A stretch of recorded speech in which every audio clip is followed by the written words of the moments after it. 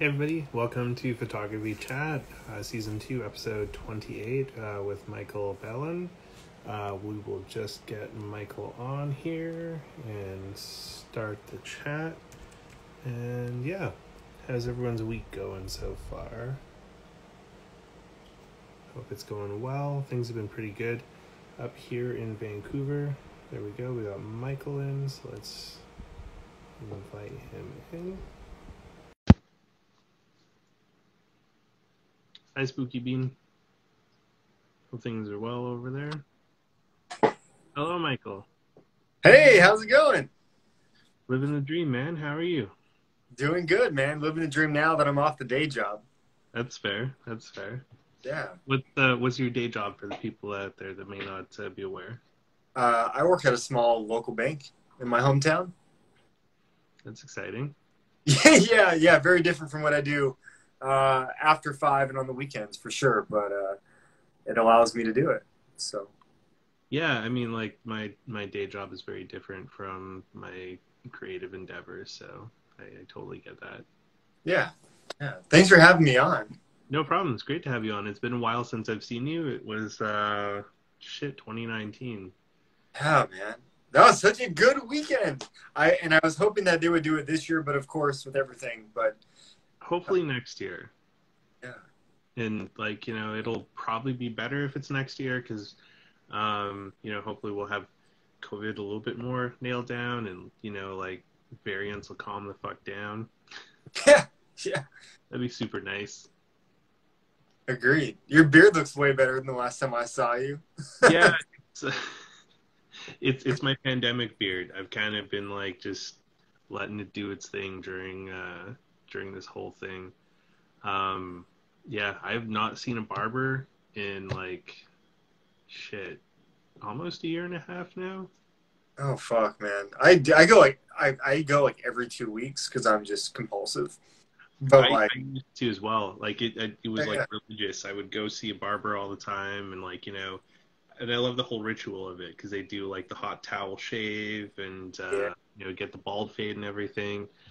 Yeah, and then that shit just COVID kind of killed it for a bit, and then I've been too paranoid to do it again. So yeah, I feel you. Shout out to Gavin cutting my hair. Thanks.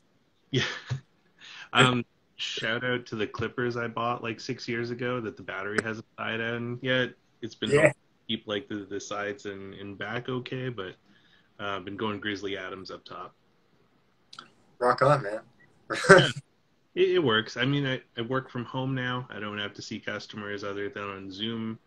And the Zoom virtual backgrounds has been hilarious because since it's so poofy now, it's nothing to do with my hair, so it just balds me.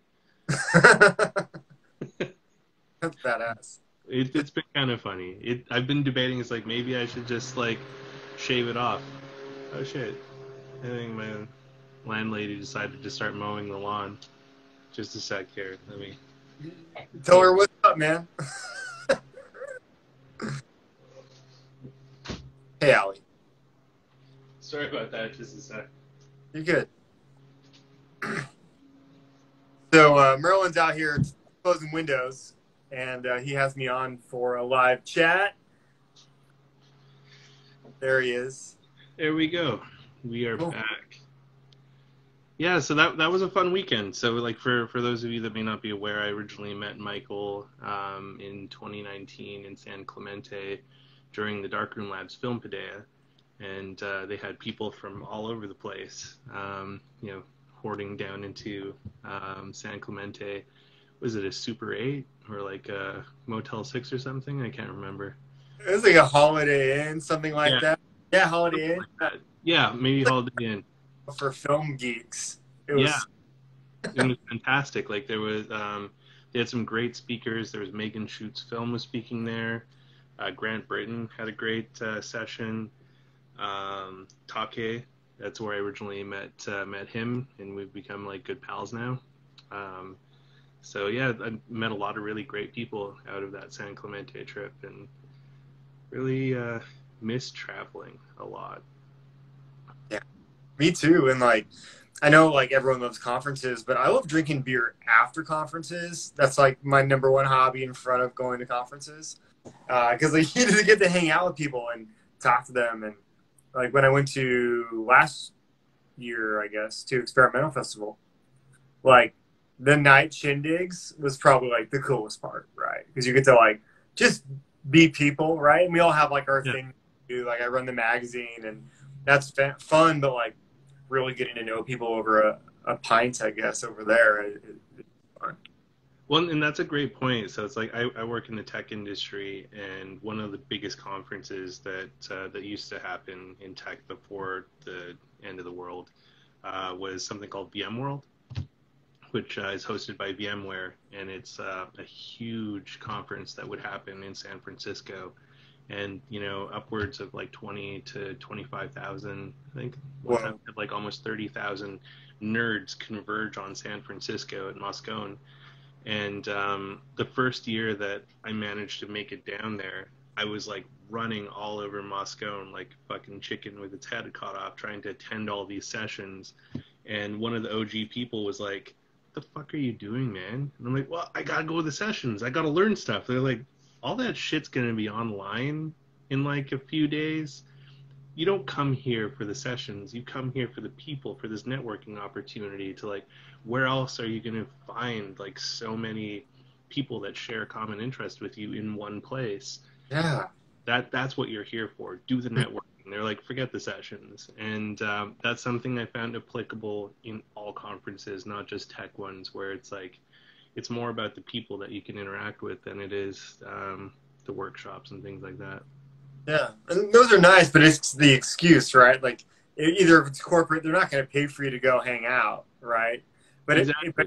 for educational, Well, I mean, so like I do technical pre-sales, so there is okay, an aspect of that where I do get paid to hang out with people because we want them to give us their money. So it's like buy them drinks if it helps get money out of them. yeah, man, yeah, Yeah, so that feels a little hoary sometimes, but it is what it is. yeah. I We do all have our day jobs. so I'm curious from banking to photography, like how did you get into photography? Like what was your genesis story there? Man, I've told the story so much, and it gets condensed now.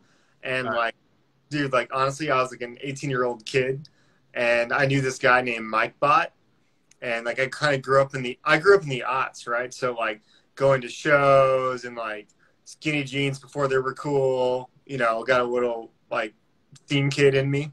And there was this guy who was like shooting shows and stuff, and like he just got tons of girls, dude. And like whether or not that's true or not, like he had some like local fame about him. And like he got to go see bands and like hang out with cool people. And I was like, man, I want to do that. Like that sounds like a lot of fun, right? And so like my my first like reason why I wanted to start that was mostly because I just thought this guy was super cool, right? And then like once I started doing it, like I really loved the technical aspect. I started off shooting digital, did shows, did all the normal stuff, like being a hobby guy, and then I decided that what, like I'm pretty good at this, like on the technical side. So I decided to start shooting weddings, and I did that for like 2 years. I assisted a bunch of weddings with my buddy Franklin, did some of my own, and I fucking hated it. It was the fucking worst. Like I yeah. really hated it. So a couple years into it, I said, you know what, I'm over this. Like I did some like photo booth stuff, like at events here in my hometown, which was actually a lot of fun. Like I did New Year's Eve a couple nights for some big venues, like stuff like that. And one day I was just like, you know what, fuck this. Like I'm just gonna go shoot analog. And that kind of happened because I was a member of the Impossible Project Pioneer Program, and I got to test some beta film.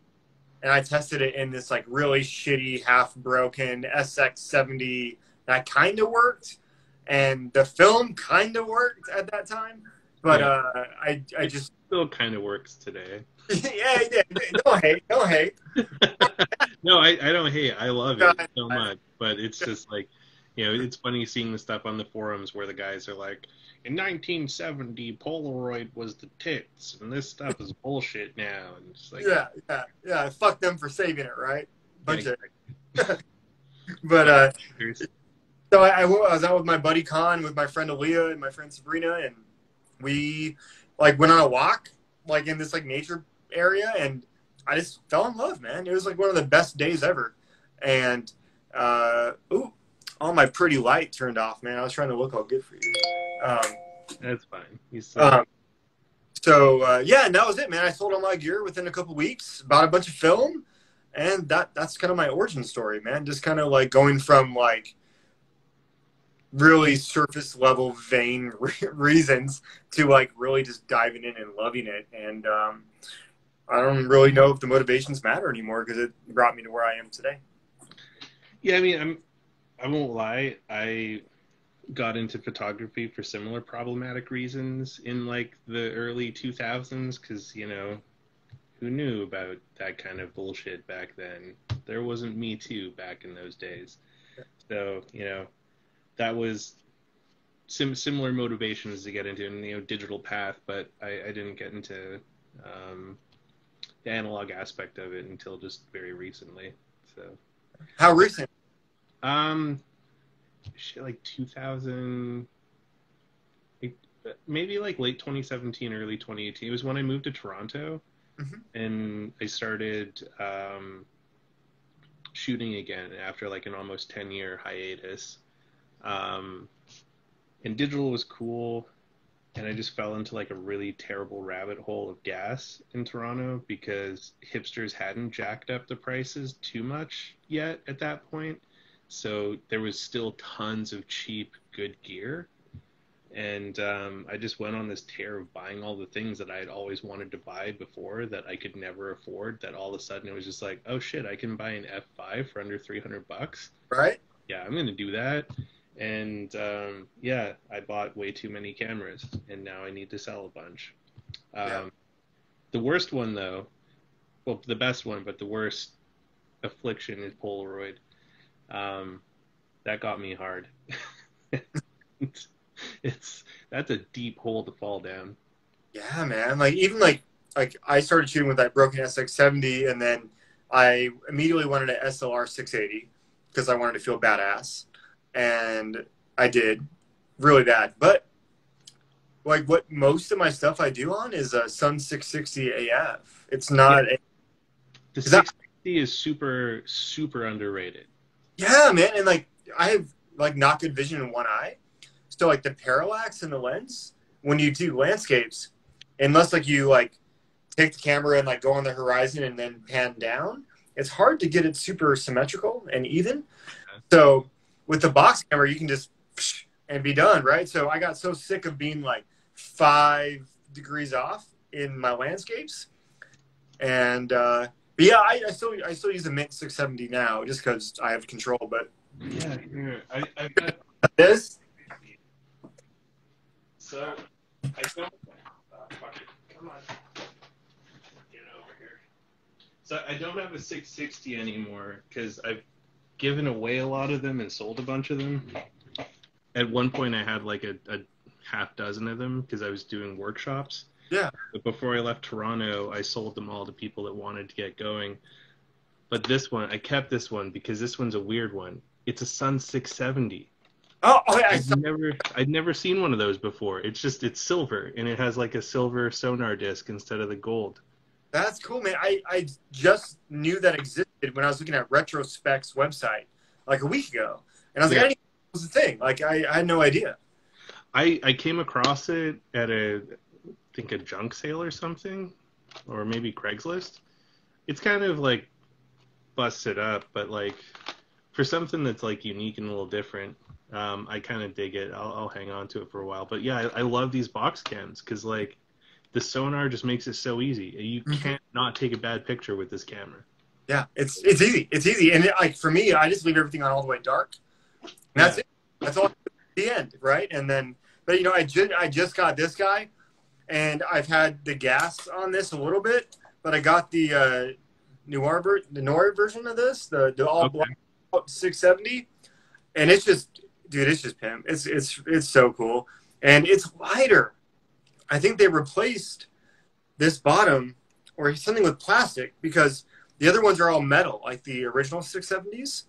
or SX70s. So No, so they're not actually metal though. Everyone thinks they're metal, but they're really, not. They're coated plastic. ah, So like that's a funny thing because everyone thinks they're metal, but you know they're it's not. significantly lighter than the other ones for sure. And I don't Huh, know what they did to it, but it's definitely lighter than like the SX70s I'm used to. Like, that's interesting. They yeah, maybe they found a way to like just sort of trim some weight down. or maybe I just got buff. Yeah, it could be that too. Who knows? Um, I haven't made the jump into the 670 yet.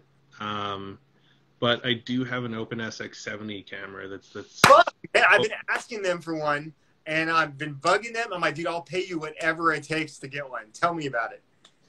I haven't had a chance to play with it yet. Okay. It was briefly in my hands for like a day, and then it had to go back to Texas because FedEx decided to fucking Ace Ventura it, and it was it. We had 6 cameras come back, and only 2 of them survived out of the 6.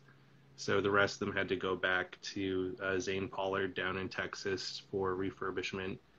Um, but yeah, Zane kind of surprised me. He's just I sent a bunch of cameras down to him to get some work done, and he was like, "I got a spare sonar board, and I see you do a lot of like studio stuff with strobes.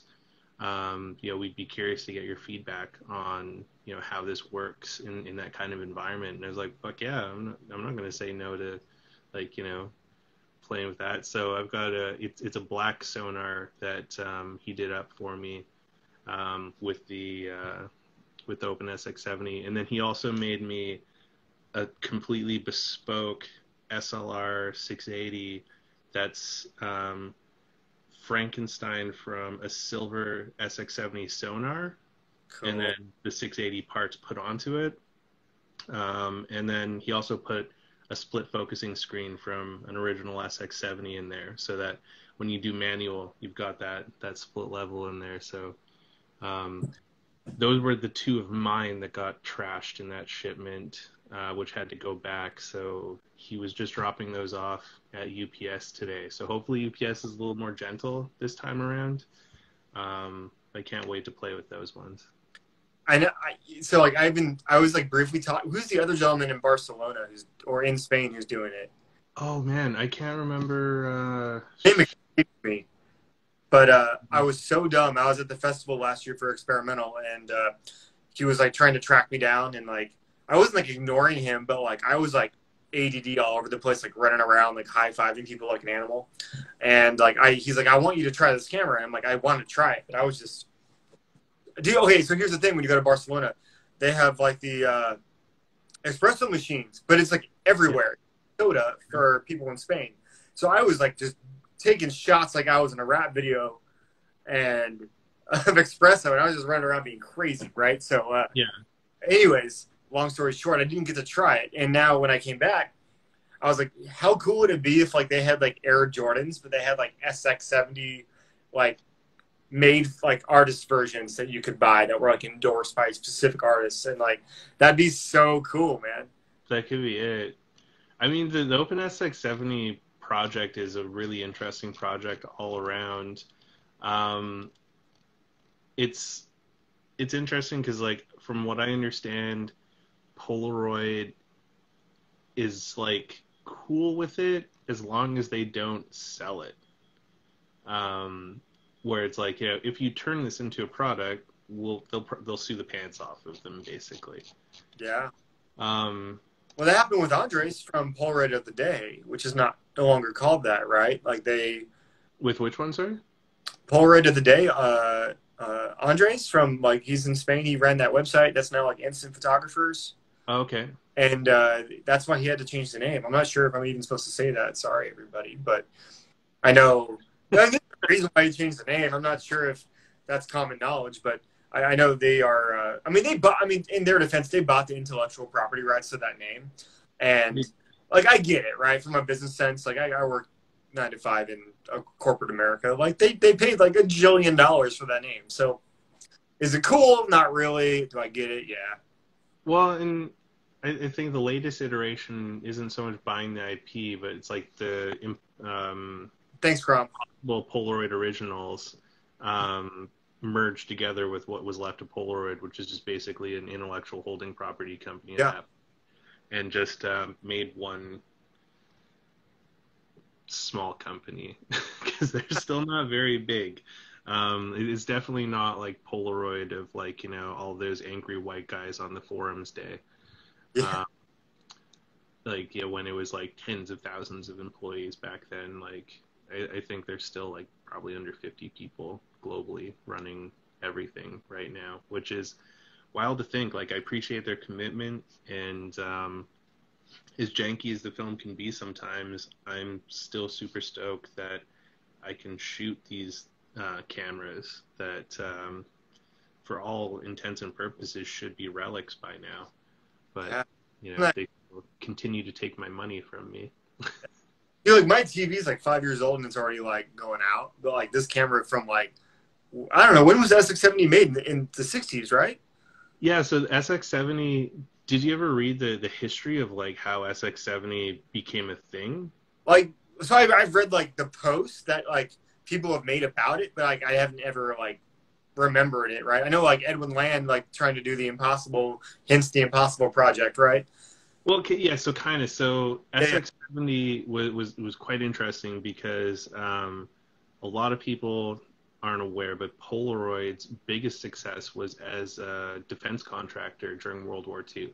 So that's where they made the bulk of their money, where they had the deep war chest to just do all the nerdy shit that they did going forward. And all the projects they worked for the U.S. government were designated special experiment with a number.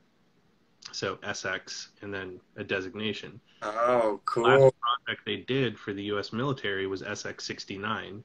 When Dr. Land wanted to launch integral film and the new camera and all that, he didn't want any of the competitors to know that he was building a new camera and a new film format. So they codified it SX70 so that the competitors would just think they were working on another government project and not try and figure out what Polaroid was up to, because the Land went crazy on it. Like, they ramped up a brand new facility to build the film. They ramped up a brand new facility to make the cameras. They were machining all the parts to do everything was all custom and in house. And they figured if they put it as a government project, no one would be the wiser, and no one was. And it launched in the early 70s, Got and it upended everything. And the name SX70 just stuck as the product name until they went into like the SLRs and things like that. But that's where the sonar autofocus actually came from, one of the projects they did for a missile guidance system for the U.S. military. So that's where the tech for the sonar autofocus comes from. Is I feel missile. cooler now, dude, shooting with this camera. Dude, it's such a cool camera, and the history of the company is just so fascinating. Like, it's a travesty that corporate greed tanked Polaroid, because like that's the thing that's super sad about it is a Ponzi scheme is what really killed Polaroid in the end. Do you Like, want to hear about it? Like in like 2 minutes or less, like what happened with that?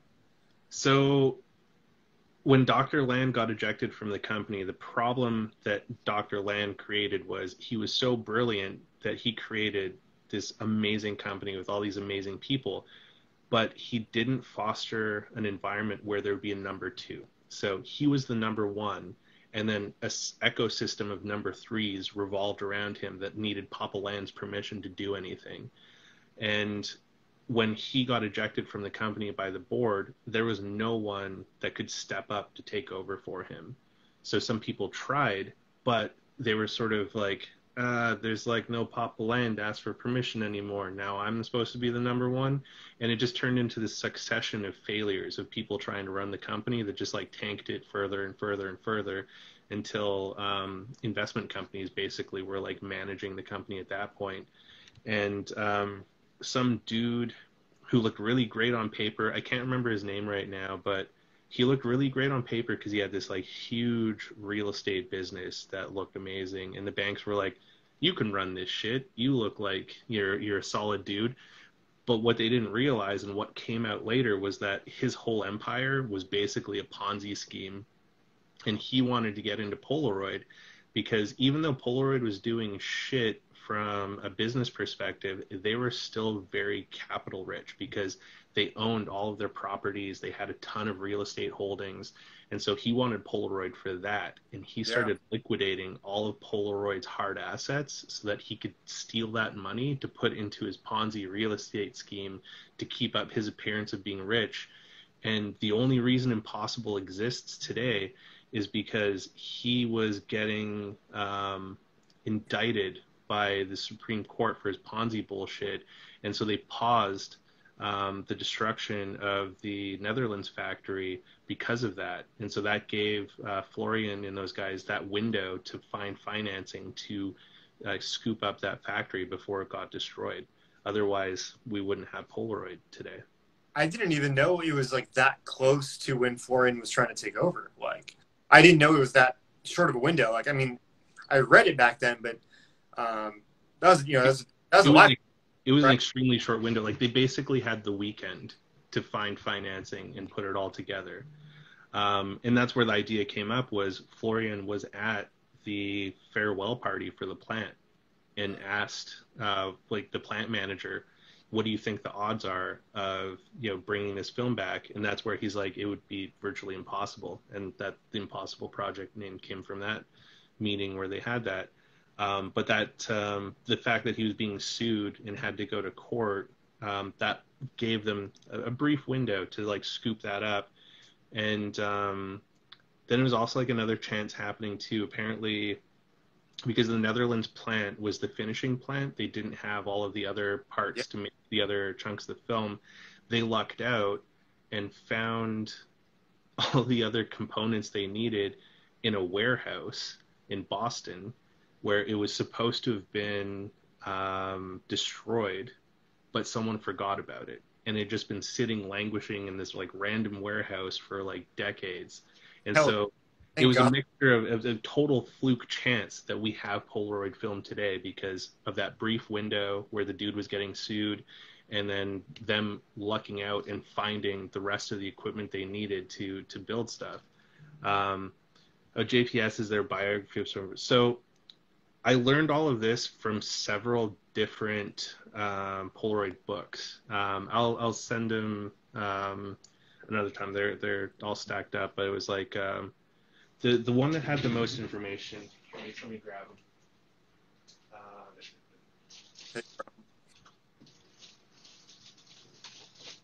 While he's looking, hey Crom, how are you, man? Thanks for. So this one had the best information on like Polaroid as a company. Lands Polaroid, which was written by Peter Wensberg. It's been out of print for ages, but sometimes you can luck out and find a used copy of it.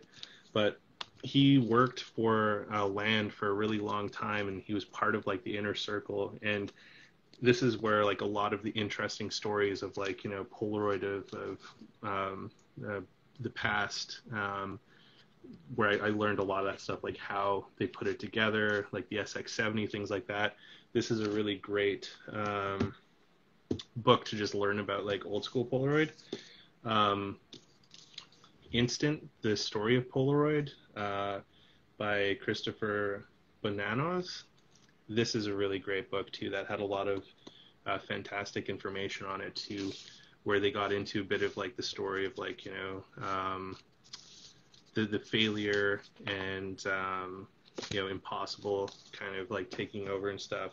And then Florian's book was also really, really great.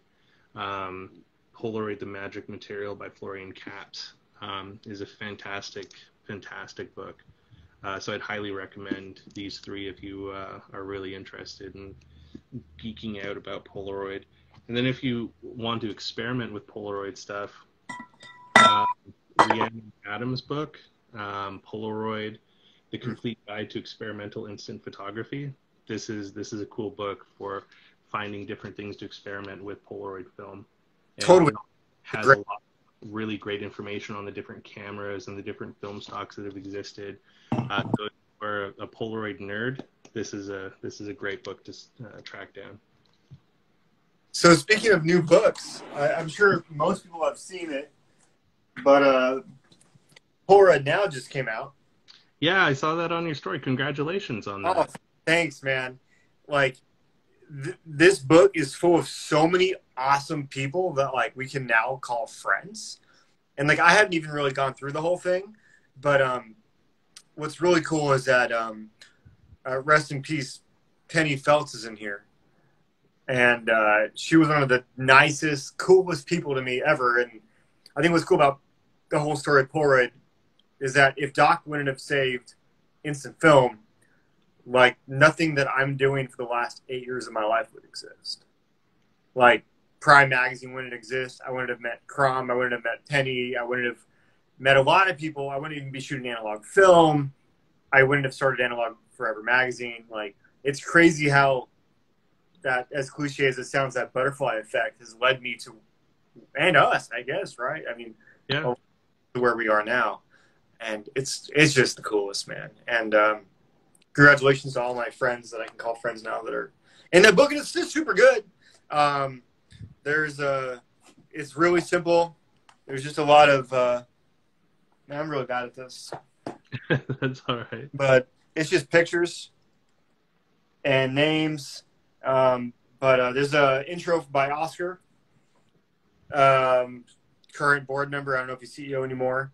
And then, of course, there's by Mr. Reuter. He has an essay in here, and he's one of the last guys that still knows how to do that 20 by 24 camera. And that's pretty cool. So the 20 by 24 is wild. Like, yeah, I got a picture of my 4x5 sitting in front of a 20 by 24 camera at the Denton Camera Exchange down in Denton, Texas. And it was just insane how, like, it just dwarfed my camera so much. yeah, it's so cool, man. I don't even know if they have any stuff left. I think they have a little bit left. I'd have to ask Mr. Reuter on that, but yeah, it's cool. Yeah, it's definitely cool stuff. And, like, I mean, likewise with your story, I probably wouldn't have gotten this deep into photography had it not been for Polaroid either. Mostly because, like, I got wicked inspired by Jason Lee and his 8x10 work, and I really wanted to do 8x10, and then I saw how much 8x10 cost, and I was like, okay, this is why Jason Lee does 8x10. Yeah, yeah, yeah. You need to be a famous rich, or maybe he's not rich, famous actor to afford shooting 8x10 on a regular basis. Well, there's, like, talking with him about it later, though, it's like when he got into it, it was still pretty cheap. So, Yeah. like, he bought out a ton of the stock from Freestyle Camera and I think Sammy's camera too. So, like, it wasn't that expensive when he got into it, but, like, by the time I saw the interview where he was talking about it and I was like, holy shit, that's so cool, I want to do this, it was really expensive. And I've got, like, 2/3 of what I need to start shooting 8x10 now. I'm missing the camera right now. So one day. Yeah, one day. I've always thought, like, you know, like, people dream, like, okay, I'm going to buy a lot. So a little bit about me. I buy a lotto ticket once a month for $2, right? And that's my thrill, right? Because I'm an old man now. But, so I'm like, man, what would I do if I won? I'm always like, I'm going to shoot 8x10 Polaroids, right? Like, I'm not going to, like, save. I probably want to save the world. That's number 2. But number 1 is, like, that's what I would do, right? Like, I would travel and do that. And I think other people want to go on, like, extravagant vacations or buy Lambos. I'm like, man, I just want to shoot 8x10 instant film. So, yeah. Yeah, I buy 2 lotto tickets a month. And same thing, like, if I were to win, I would be buying a Deerdorf 8x10 and a shit ton of 8x10 Polaroid. Maybe try and find one of those really rare and expensive Calumet hand crank 8x10 processors, because it'd be a little easier to manage that on the road. I did track down, like, one of the OG Polaroid 8x10 processors and a couple of holders. at a not bend you over price, which was kind of nice because that stuff is so expensive now.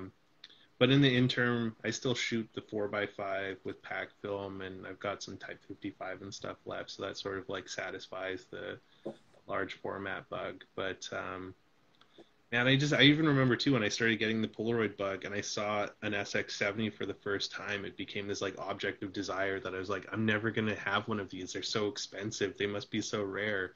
Yeah. And now I've got way too many of them. Yeah. Well, I always like sell, buy, sell, buy, sell, buy. Like I never have more than like 2 cameras at a time. And like 2 years ago, dude, like I was such a drama queen. I was like, all right, I'm done with instant film. Like I did an interview with like instant photographers, and I was like, I'm done. I'm gonna shoot medium format now. That's my thing. And I fucking hated it, man. Like I didn't hate it. Right? I'm just being dramatic, but like I thought I was gonna be done, and I picked up a Mamiya 7, and I used it for a year, and dude, it's sharp, it's awesome, great, but I just realized I really don't like being in front of the computer that much. And I know that sounds silly, but like we shoot film, but we got to use like the scanner and Negative Laugh Pro, and I do all this stuff because I'm not a darkroom guy. I don't have the capacity, so I spend all day on the computer, and I was like, man, I don't want to do this. That's why I got into instant film to begin with, right? It's like I'm really going back to square one. My medium of capture happens to be analog, and I was like, man, no, it was cool. But now I'm like, once again, I'm like, man, I should have waited like 8 months to sell that baby. Yeah, because you can. Yeah. It's insane how expensive that shit is right now. Yeah, I got one for like $2,500, right? Sold it for about the same, and now they're like $4,000. It was like pretty mint. So I made some good money on it, but whatever. Whatever. So. Well, it's interesting too, like when you see some of the people that try to capitalize on film shooting. So it's like I'm an admin on a Canadian film photography like a share group for like buying and selling, and some dude just posted a couple packs of the Pro 400 AH120, and like he's asking like not crazy money, but like nearly double what they're going for, and you can still buy like it's not super scarce yet. Yeah. Like Fuji has discontinued it, but they're still trickling out shipments of it, and you can still buy it from places.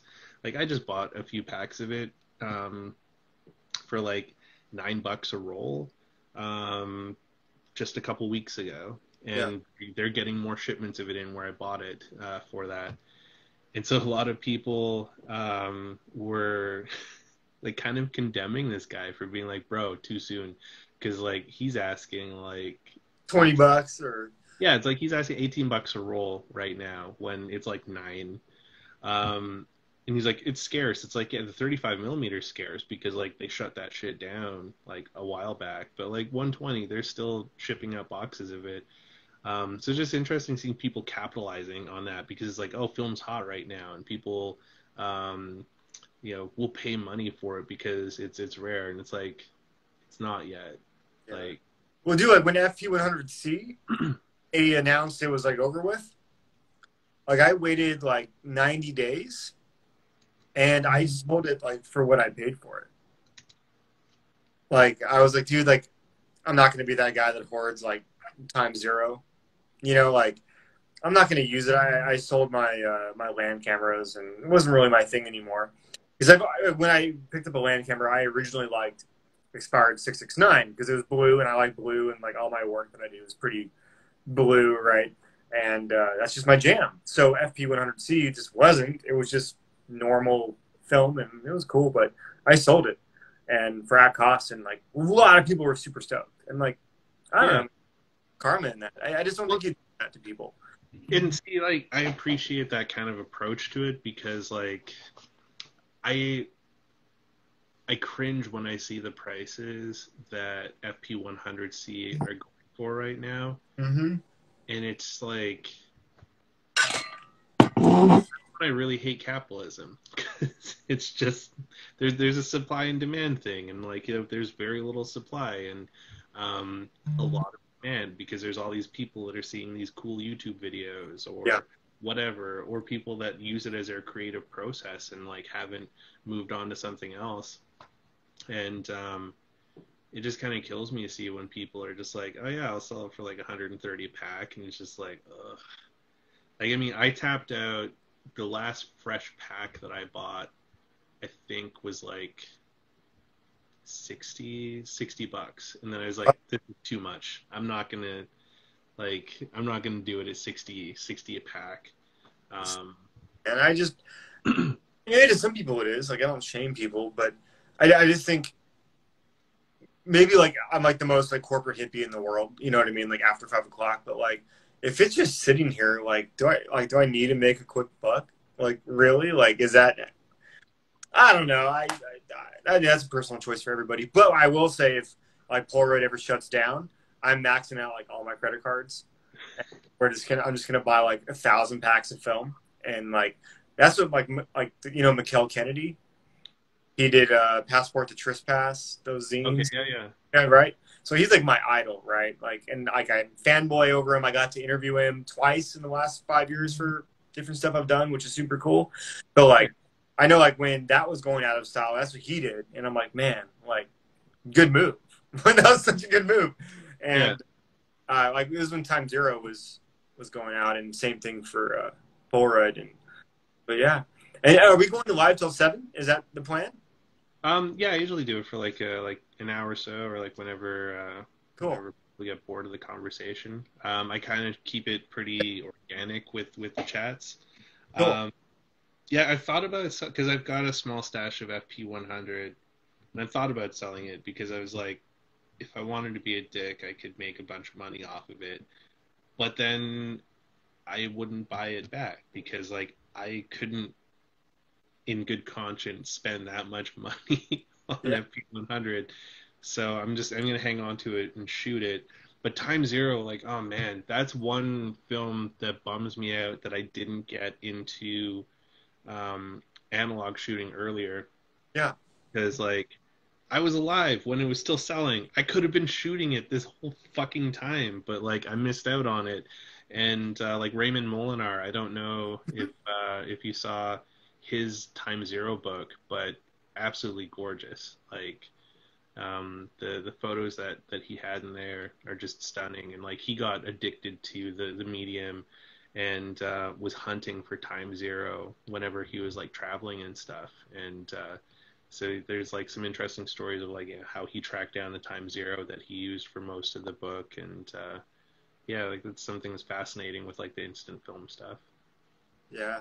I wish like okay, so like my son's mom's grandparents found a pack of Time Zero. Like this is like 6, 7, 8, 9 months ago, and she mailed it to me. And Yeah. this is my chance. I've never got to do this. I'm so stoked. Fucking dead and dry. And it was like the saddest day of my life, man. So it sucked, man. Thanks, Phyllis. If you're watching, you're the best. Well, I hope you could find a decent pack sometime because it is a magical emulsion. Like I found 2 packs in Toronto last year, and I shot one of them, and it was so good. Like it was so good.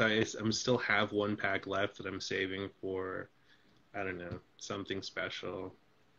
When is the save it till when it's dead time? Like how long do you think it's gonna last? I don't know. It's in the fridge, so hopefully it'll last a bit. But Yeah. I need to shoot it soon. Is it like 2006, 7, 8, 9 pack or? I think it was a 2006 pack.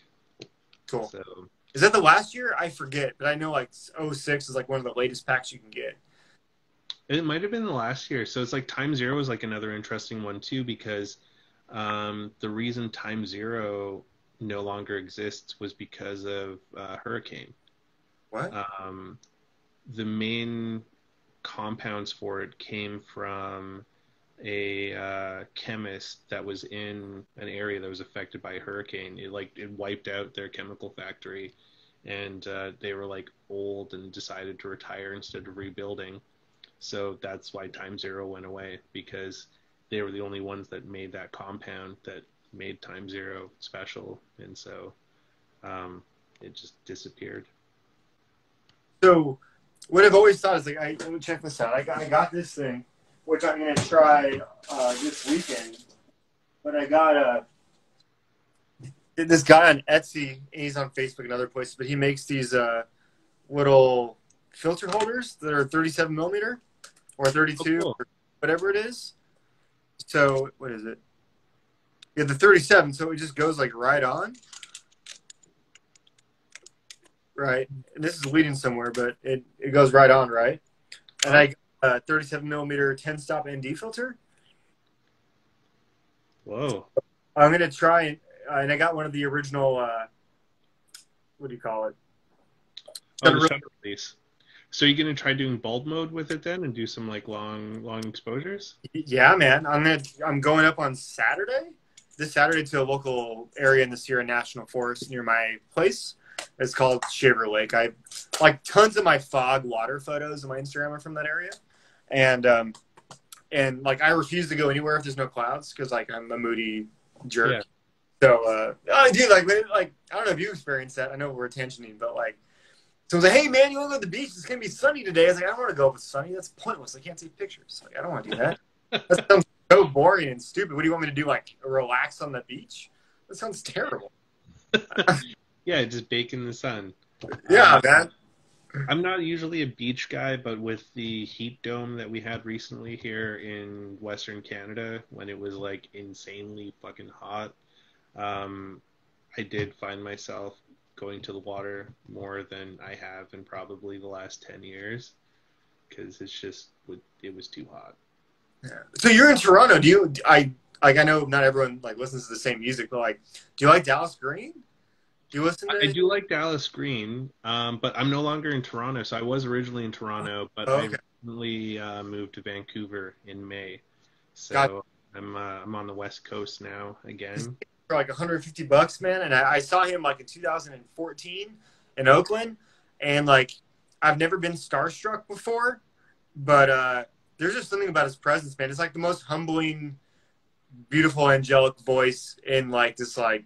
The guy, he's just a guy, but he's just so great.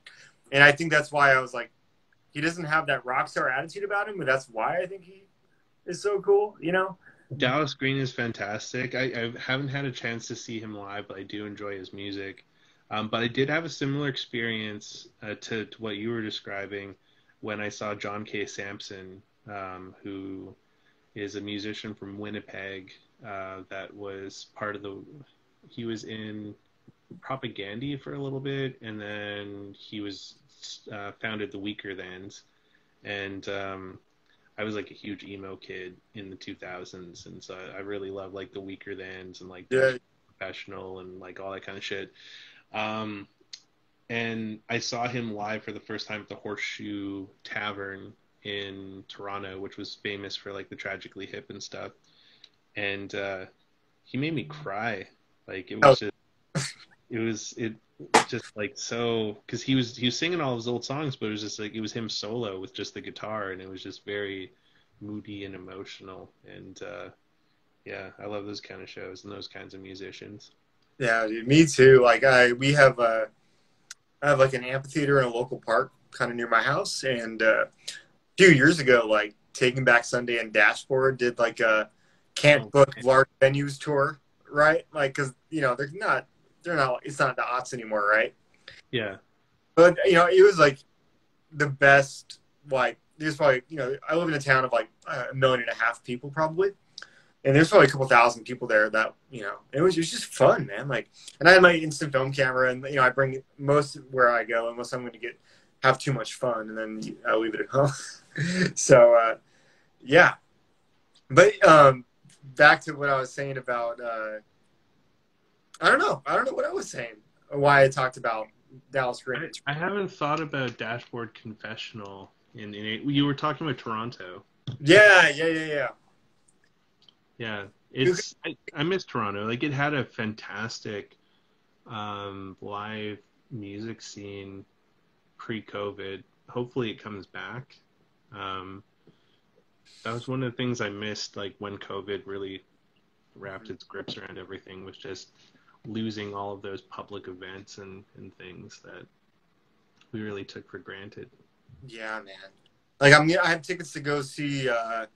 Like I'm such a scene kid. I'm not even embarrassed. Like I love Dance Gavin Dance so much, and I have tickets to see them in October, but I'm sorry, September. But I don't think that they're gonna go. Because I just think things are gonna shut down again. I really do. Like the Delta variant and the Lambert variant, and like I'm not really pretty cynical dudes. Like in general, like I'm not really that. Like, oh, it's gonna be okay. Like I may say that to people, but I'm like, dude, shit's fucked. Like, you know, like, and I don't want to be that guy, like, in public or, like, not even really family, like, but, like, we're going to live with this for a long time, and I don't think it's going to go away. It's going to become like the flu, and we're going to get immune to it or have some resistance to it or whatever. I'm not a scientist. I barely know what I'm talking about, but I don't think it's over.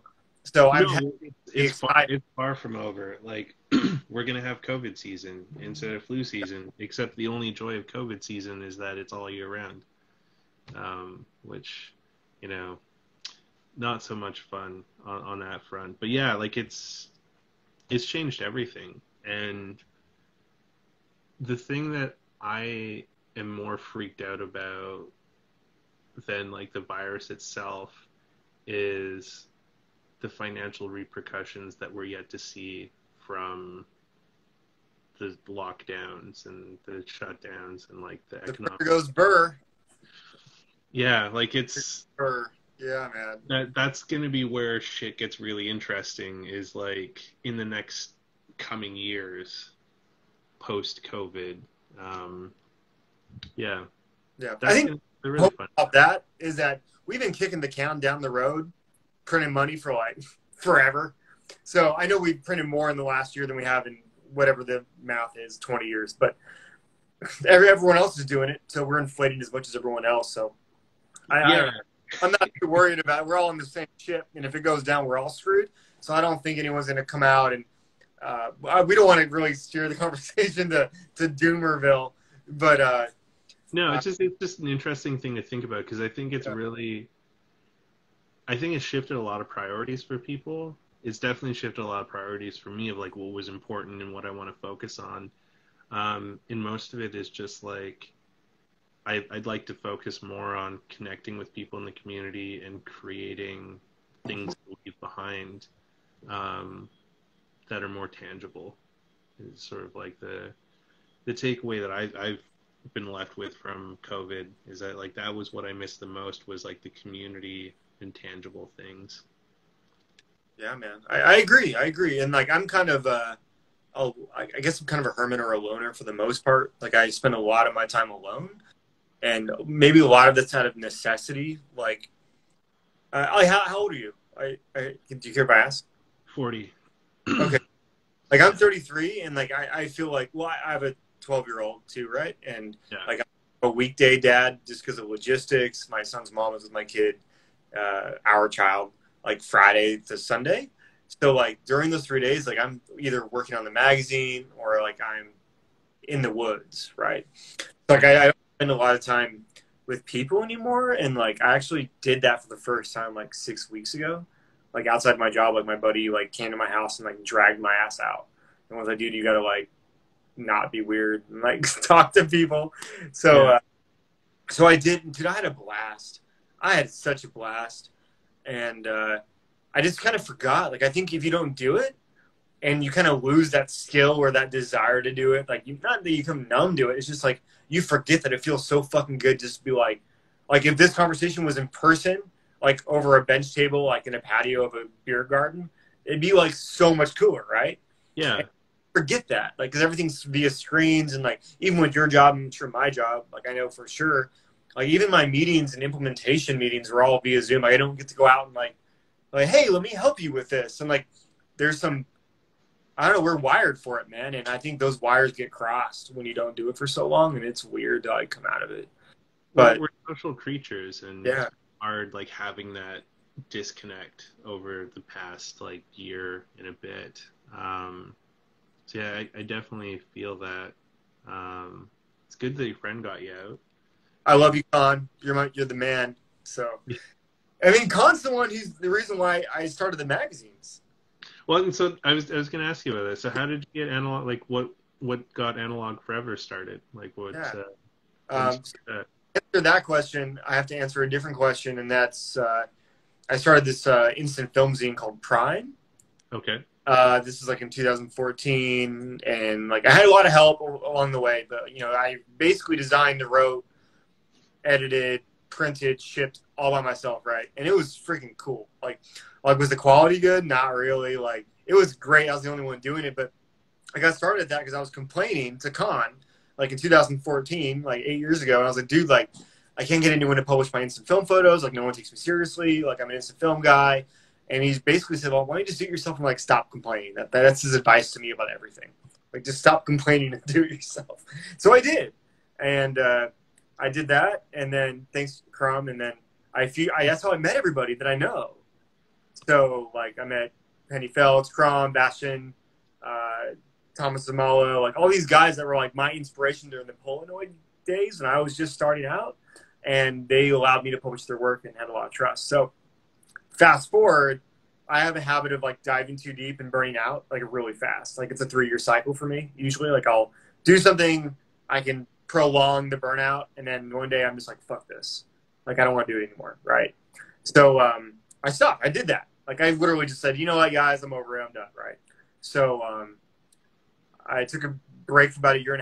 And then I was like, you know what, maybe I want to publish books. Right. I did 3 books. Did like a gallery opening, did that for a while, and then kind of just faded. I said, I don't want to do that either. I liked doing like a periodical, right? So I took about 1.5 years break-ish. It's kind of fuzzy timeline, but that's okay. And then I was sitting once again in the same place where my buddy Khan said, do it yourself. And he said, dude, you look really bored. Like, I know like when you're not stressed out or stimulated or overwhelmed, like you're just not having that much fun. So I said, you're right. I should just do that again, right? So I texted Michael Kirchhoff, who I previously featured on Prime, and he's previously one of the editors for Blur magazine. He does photo reviews for Photo Claudia, etc. Right? So I texted him, I was like, hey, dude, you want to start a magazine? Like I was a few beers deep. Dude. Like, I didn't think he was going to respond or say yes. And he's like, yeah, dude, let's do it. I was like, fuck, now we got to do this thing, right? He didn't even think I was going to say yes. So we kind of like shoot ourselves into this thing, and that's the story, man. Like I say that to a lot of people, like we're just dudes. Like we're not.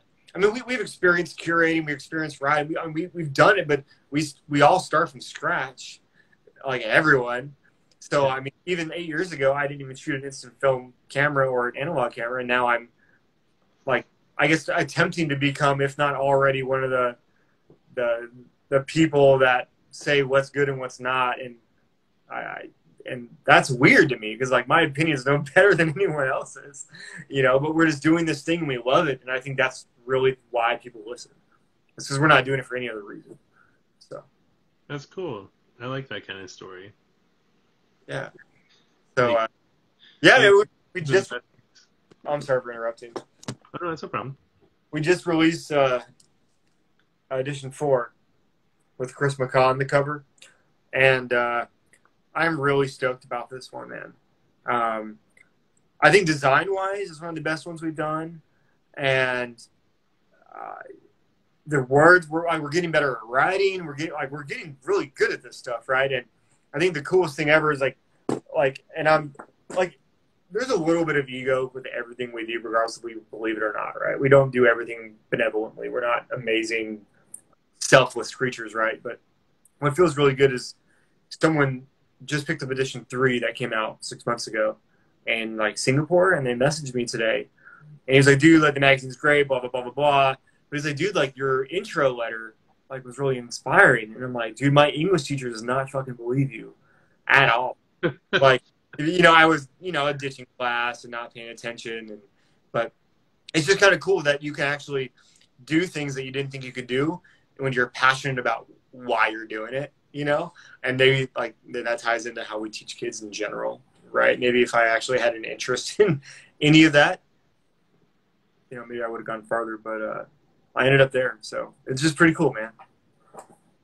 That's wild. I appreciate you sharing that with me. Yeah. Dude, I'm like an open book too. Like I don't have any like weird taboo things like I'm not willing to talk about either. So like any questions you have, I'm pretty open, even if it is like embarrassing. So What's been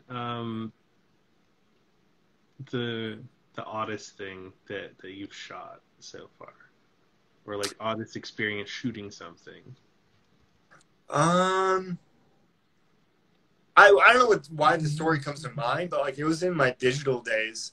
My friend Chris Keller like texts or calls me like the day before and he's like, dude, we're gonna be in a Chiodos music video. You just have to show up at this place like at 4 a.m. in like downtown crazy Los Angeles. I'm like 18, like I've never been to LA, like I've never taken the bus, like so I did it and I did it. And I like walked around with my camera and like come to find out like really stupid place for me to be at 3 in the morning.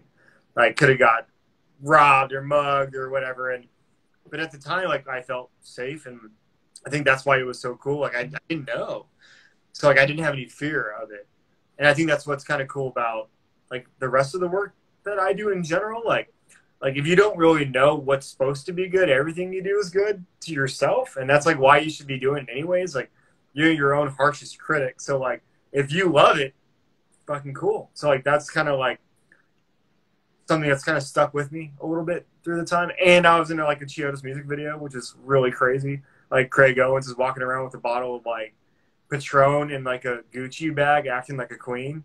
That was pretty cool. That sounds hilarious. That's a Yeah, great movie. but yeah, that's really the oddest thing. And I think beyond that, I don't really do. I'm a pretty like square dude in general. I mean, maybe other people from my youth don't agree with me, but I'm pretty square now.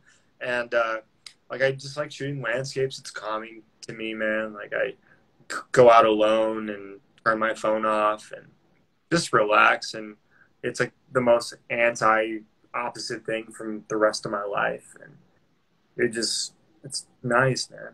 I know that doesn't sound like any like crazy artistic thing, but I just like I think it's okay for people to say I just like taking photos and I'm a photographer and like I don't have to have a project. I don't have to have a theme.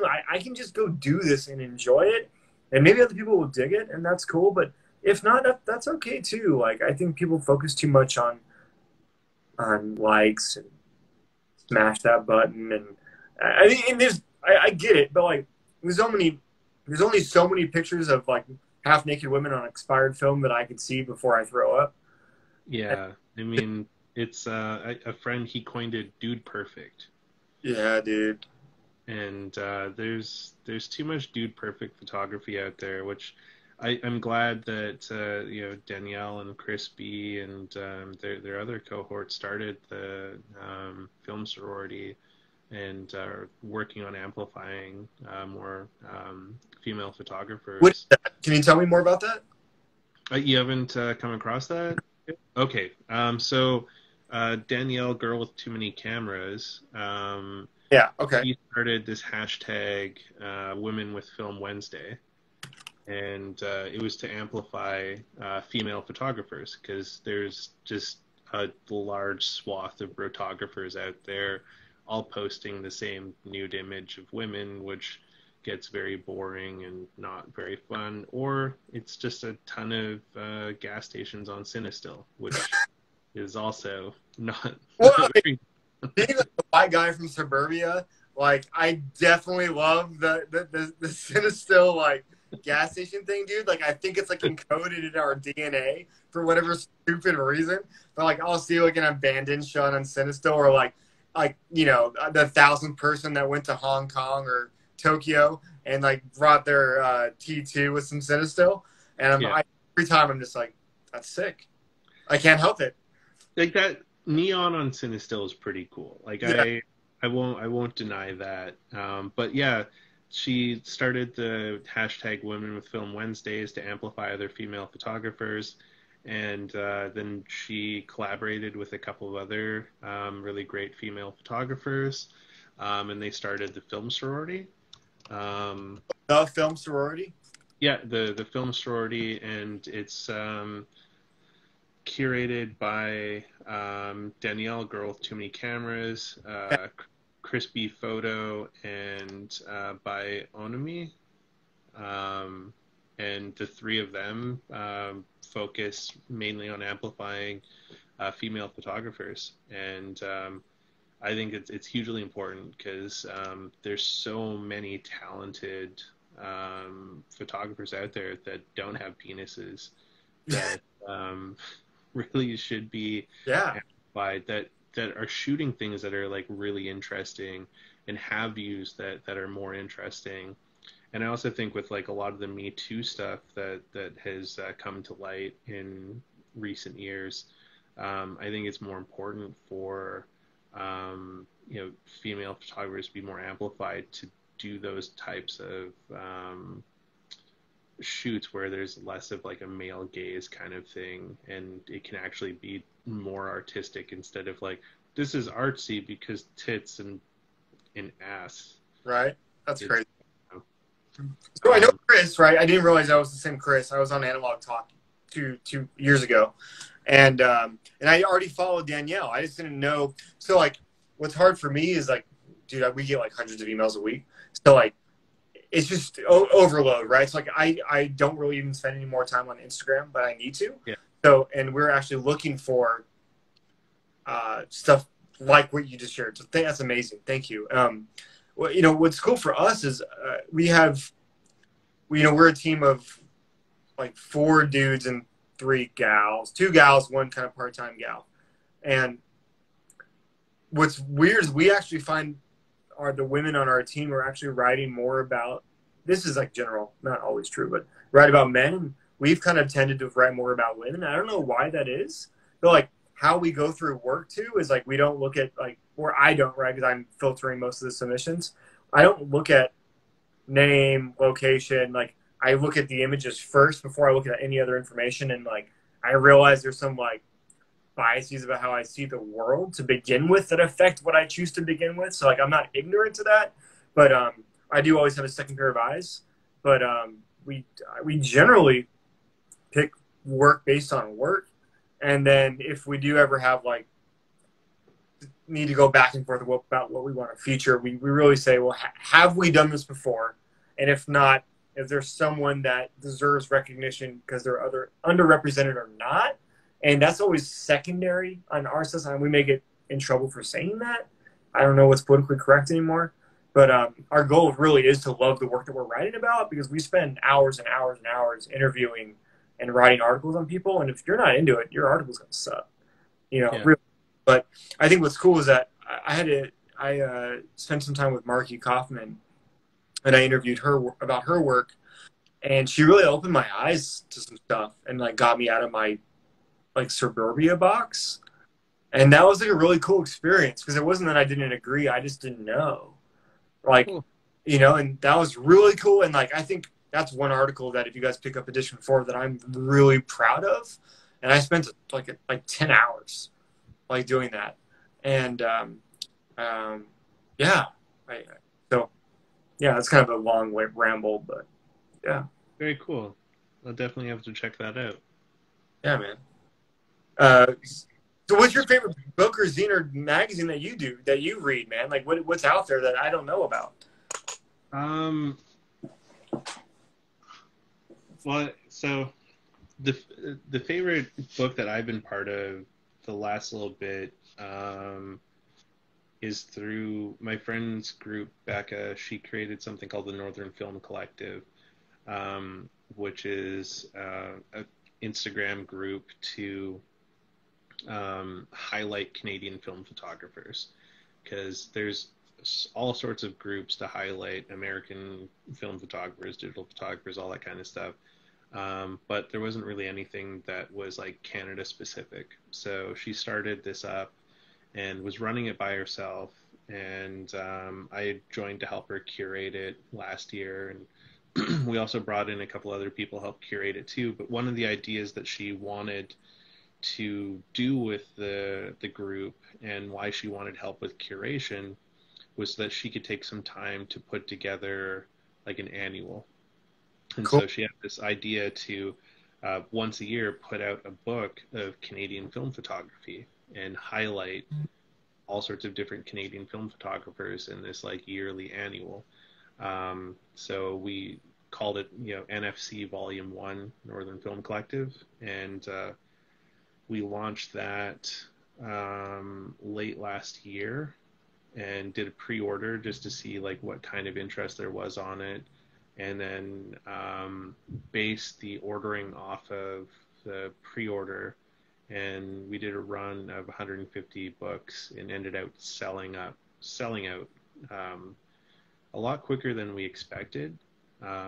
Like we probably could have done like a 250 run and still had sold out on it probably. But it was really cool because being part of that project was neat, and it's my favorite book right now because there's all these people in it that, this is for many of them the very first time they've ever been published in something. Isn't that And it was very cool just to see like all these people's work and seeing familiar things in Canada from a different perspective, because like I've had the privilege to be able to travel a few times across Canada and see different parts of Canada. So that's my favorite one right now. Are there any left anywhere? No, so it's sold out completely. But we are going to be starting submissions soon for Volume 2. So that'll probably be opening up late August, early September. And then she'll probably leave the submissions open for a couple of months just to get people to submit photos in. And then over the winter, she'll put together the book again. And we'll do another like spring launch of that volume. But we're thinking of doing, because that one is like just a really big project. We're thinking of putting together a couple of more like maybe themed zines where we can pull people in on those ones. So those will be interesting. And then I'm working on a couple of like books myself. One's done. I just need to do the pre-order for it. I've just been slacking between moving and in life and all that. Dude, like October and do like super duper Black Friday, like a month ahead of time. And then yeah, you're like a good pickup, man. Yeah, maybe like it's done. Okay. Like it's ready. I just need to like put the pre-order out on it. It's all Polaroids. It's actually here's the. Do I have it here? Yeah.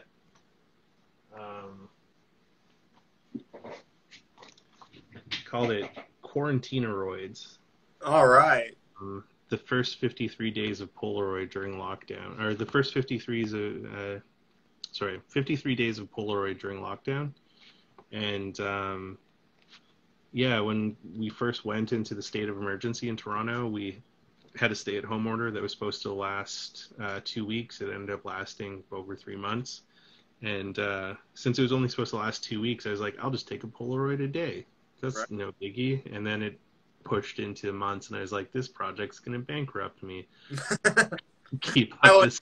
Financially recover from this. Yeah, exactly. So I was just like, I'm going to end it at 53 days. And I put together, it's like a 5x7 book. And it's, 100 and some pictures in it. And it's all different format. Like it's mostly integral film shot with a 1-step plus, because I was stuck at home by myself and needed the remote to take a bunch of pictures. But then I did some experiments where like I put integral film in the 4x5 and played with that, shot some pack film, some SLR 680, some with the Impossible I1, which is an absolute piece of shit.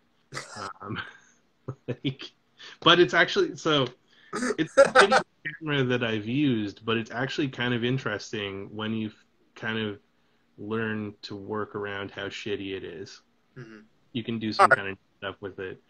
The 1-step plus, though, I feel that's a hugely underrated camera, and it deserves a lot more respect than it receives. It's actually a pretty cool camera. Yeah, there's just something about like the aesthetics of like using an old camera that like just screams like cool to me, and I think that camera just doesn't look cool. You know what I mean? Like I think technically it's awesome. Like I think it Yeah. does pretty well, right? But it doesn't scream like I don't know. It's missing. It's kind of grown on me a little bit. Yeah. Um, yeah, I don't know. What are your thoughts on the Go? I think does that answer the question? Uh, I think that it's a good consumer product to keep the film eye level alive. That's fair. I think it's a good business move. I think it makes sense. I think it's cheaper. I think people don't care about the size. They want. Remember those iZone cameras that were like little Yeah. thin? It's that for this generation, and that's So the iZones were interesting because they were a loss leader. So Polaroid lost money making them because they had to be handmade. Since they were so small, they couldn't machine them. So they were handmade in Mexico, and that's why iZone eventually got killed. Was they were not making any money on iZone. It was costing them money. gotcha. Even with Mexican labor, they couldn't make it cheap enough. That's crazy. That means it was never going to work then. But yeah, I think it's what it is, man. I think it's cool, but I think what I'm really excited about is, or what I would be excited about is, if they can make duochrome film, why can't they make, like I would pay big money to get like screwed up Time-Zero film in a new way. Like if they could somehow make the chemical spread and that would make those flames for me, I would pay for that. And then go ahead. So here's the problem. Like this is why Impossible had to start from scratch, and why it's a Polaroid compatible film and it's not Polaroid film. So Dr. Land was a very secretive man. So it's like how SX70 had that moniker around it, whereas a military project. With all of the recipes for the different formulas and stuff, the compounds aren't actually listed. They're just in code names. And the only people that knew what the code names were the chemical plants that were making those chemicals. And now most of them no longer exist or have any records of those things. And so even though Polaroid now has all the intellectual property that has all that stuff, all the recipes are in code. They don't know what the actual compounds are to make them, which is why they had to go back to the drawing board and build new chemical processes, because they didn't know what the original recipes were. And also the chemicals that were available at the time of those different products are illegal now in most cases, or not created. Well, that's what just happened with Fuji, right? Like a week ago. Yeah, right? That's why they kill the Belvia. Shouldn't they just make an exception for that film? Am I stupid? Like, does it have to be a blanket wide ruling? I mean, well, it's just Fuji killing things because Fuji likes to kill things. except in that. Like Fuji has the weirdest business model ever, where it's like, oh, this is popular and people like it. Cool, let's stop making it. Dude, like, all right, dude, like, I've been like, we always try to get like, we need sponsors to do what we do, right? Like, we're not shy about that. We have 6 sponsors a year. I've tried to get out in front of so many big companies, and like, I get it, dude. Like, I'm a small fish. Like, I get it, but like, what I don't understand is like, even with Polaroid, like, they like shut down the magazine last year or 2 years ago. And it was on my magazine. Like, it costs you nothing to do this. And I don't understand. And I even asked them, I emailed them like a year ago or a year and a half ago. I was like, dude, like, I will do this for you. Like, you'll have to pay me. But like, I have the know-how. I already know all the people doing it. Like, it'd be easy. Like, I don't understand why they're not more community focused, and I get they want to be a consumer product company, but they don't. They're not an artist company anymore. They're really not. No, but I have to like tip my hat to Lomography for that because Lomography does some good community outreach. Oh yeah, they're great. And Brigitte I think she's in the Brooklyn office. Yeah. She is the coolest. She helps me all the time. They're not one of our sponsors, but like we work together on things occasionally. And we did like a top 20 Lomography post that I curated like, I don't know, 6-7 months ago. And then like, of course, like the Cinecell thing, I'm like, I'm just gonna do all turquoise and all purple because it's so cool. But not really, but a lot of it was. But anyways, yeah, they're great at that, and they've really well. That's how they started too, right? Like the Lomography Association from 50 years ago, and that's their roots, unlike Polaroid, which is more corporate. So more corporate, but like Polaroid, and shout out to Brigitte because she's awesome. I yeah, absolutely adore her. Polaroid did lots of really cool stuff back in their day, though. Like they had one of the largest private art collections of like artists from all over the world at one point because one of the things that Polaroid did back in the day is they would have artists either on staff or artists that they sponsored with materials to create art. And like Andy Warhol was one of them, Ansel Adams was one of them. There's like, thousands of artists that were either supported or employed by Polaroid in some way to create art with that medium. And part of the requirement with it was they would give art to Polaroid to keep in this collection. And the reason why most of them agreed to that that agreement was Polaroid swore they would never sell or break up the art collection. Like it was just to have like this historical record of the progress of this medium and the things people were collecting. And that unfortunately was one of the victims of the liquidation of assets was banks got in there and they're like, this is worth a lot of fucking money. We don't care about people who are long gone and the promises that they made.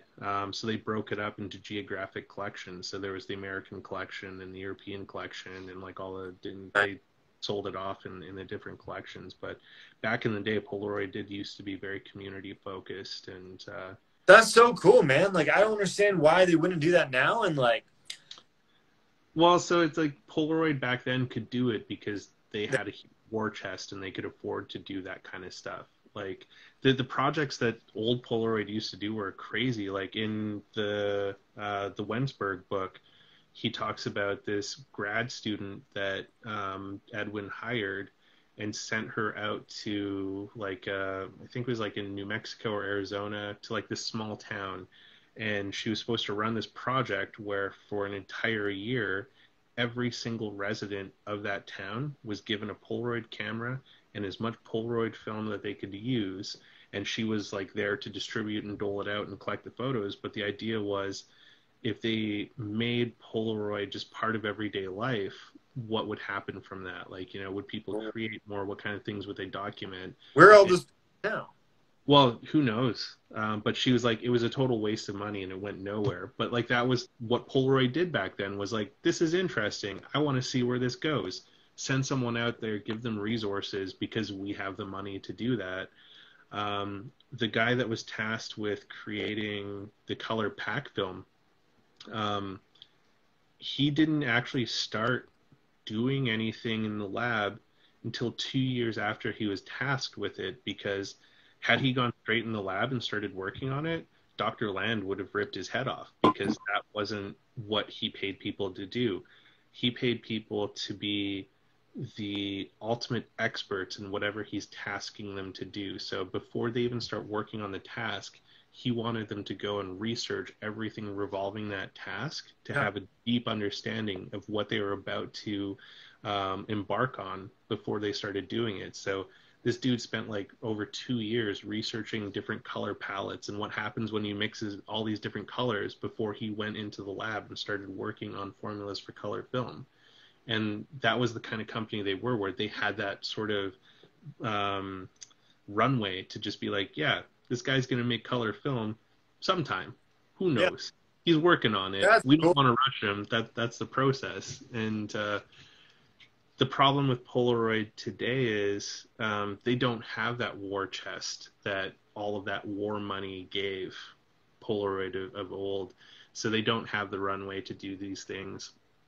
You know, they're a very small company. Like the head office that runs everything is probably like a few dozen people Yeah. that are running everything globally. I've talked to, like, I'm not hating on anybody. Like, Yeah. they supported me. They supported, like, a lot of my friends. Like, I just think the culture has changed over the last 5 years, right? Well, it definitely has because they've had to Yeah. adapt. And, like, you know, there's the, you know, importance of being profitable so they can continue Yeah. to do that kind of stuff, which is like, you know, why, you know, I'm sorry to say this out there, but that's why Spectra needed to die, is Yeah. that wasn't really something profitable.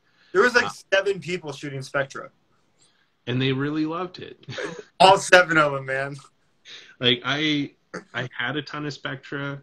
Yeah. When I was leaving Toronto, I boxed it up and just mailed it to a friend because I was like, every time I use this film, it fucking infuriates me and it jams my camera and Yep. fuck this film. Like I'm just done Yep. with it. Yeah, dude. And I had a, yeah, and those Spectras look like I'm in like the 90s movie Hackers. It's like I feel like like all the buttons on the back and shit. Yeah, But it's like you need to hack the Gibson to take a picture. yeah, man. But anyway, I gotta drop my son off to my co-parent. But I'm Of actually course, just Paul had one question before you yeah, drop off here. 10 minutes. It's, where is it? Paul said, "Do you feel a photographer is a photographer regardless of medium, film, or digital?" And thoughts on Instax Wide? I'll take the first one. You take the second one. Sure thing. Cool, man. I say, yeah, totally. I think, if you didn't catch the beginning of our conversation, I was talking about how you don't have to produce art to be a photographer. And I think that's the important difference. Like, not all photos are art and not all art is photography. And I think as long as you keep that in mind, like, you're good. I think we do enough of segregating ourselves from other people based on, like, ridiculous classifications of whatever ethnicity, gender, whatever, right? That, like, maybe we shouldn't do that with digital and analog. Like, I know a bunch of digital guys that shoot great shit. Is it like what my specific interest is? Like, no. Does it mean they're not photographers? No. And like, there's people who do iPhone stuff that have way more cred than I'll ever have, But go them. That's my answer. Go them. I agree with that. Like, I mean, as long as you're creating and not hurting other people, go nuts. Mm-hmm. Feels right to you. And on Instax Wide is a beautiful film medium. Fuji's cameras are pieces of shit. Yep. The battery door on my 210 wide broke like every time. Yeah, and just like, the plastic lenses, and it just doesn't do justice. But like, Dave Rollins took a picture of me with Instax Wide on his Crown Graphic, and yeah, dude, I have that picture. It's so good. Yeah, dude, it's so cool. I totally forgot about that and I got excited.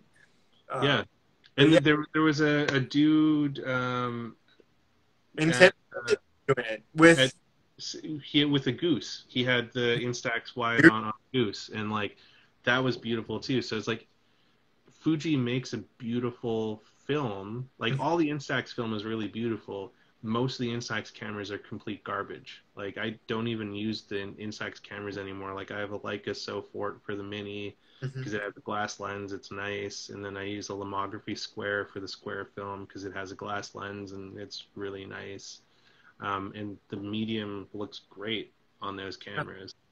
So I've always wanted to try and shoot instant film on, like, I guess a 4x5, like integral film, and like everyone tells me you can't do it. Like oh, you can. It's quite easy actually. So all you have to do is take an old 4x5 sheet, and then just sort of like trace out on it the film, and then cut in the corners on the 4x5 sheet, so you could tuck the corners of the integral film onto the 4x5 sheet, and then just load that into a film holder.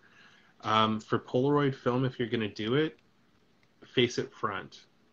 If you're going to do Fujifilm, face it backwards, because Polaroid film exposes from the front of the frame. Okay.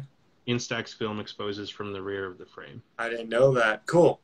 Yeah. I wanted to do that and do like some shallow stuff and like, but now that I have this with my whole thing was wanted to use a 10 stop, and I thought it'd be easier to do it on a bigger camera. But now that I found this little thing, I'm pretty stoked to try it. And now I always thought I've been trying to do that for like a year, or 2 years. I've always talked about that I wanted to do it.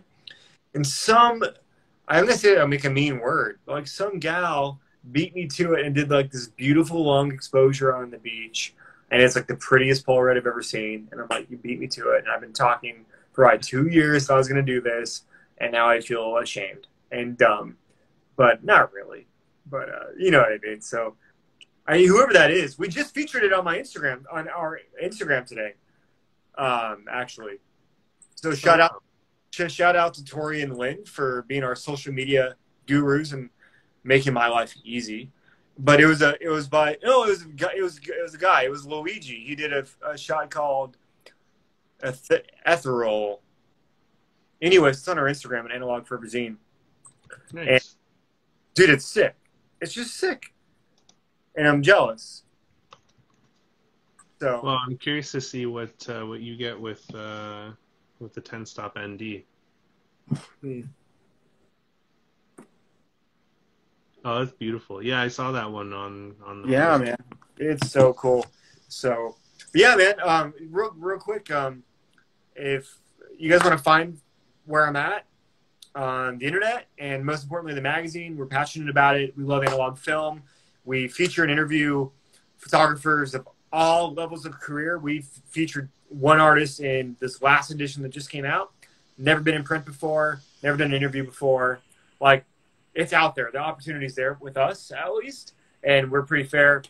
You can find us on Instagram at Analog Forever Zine and analogforevermagazine.com on the internet.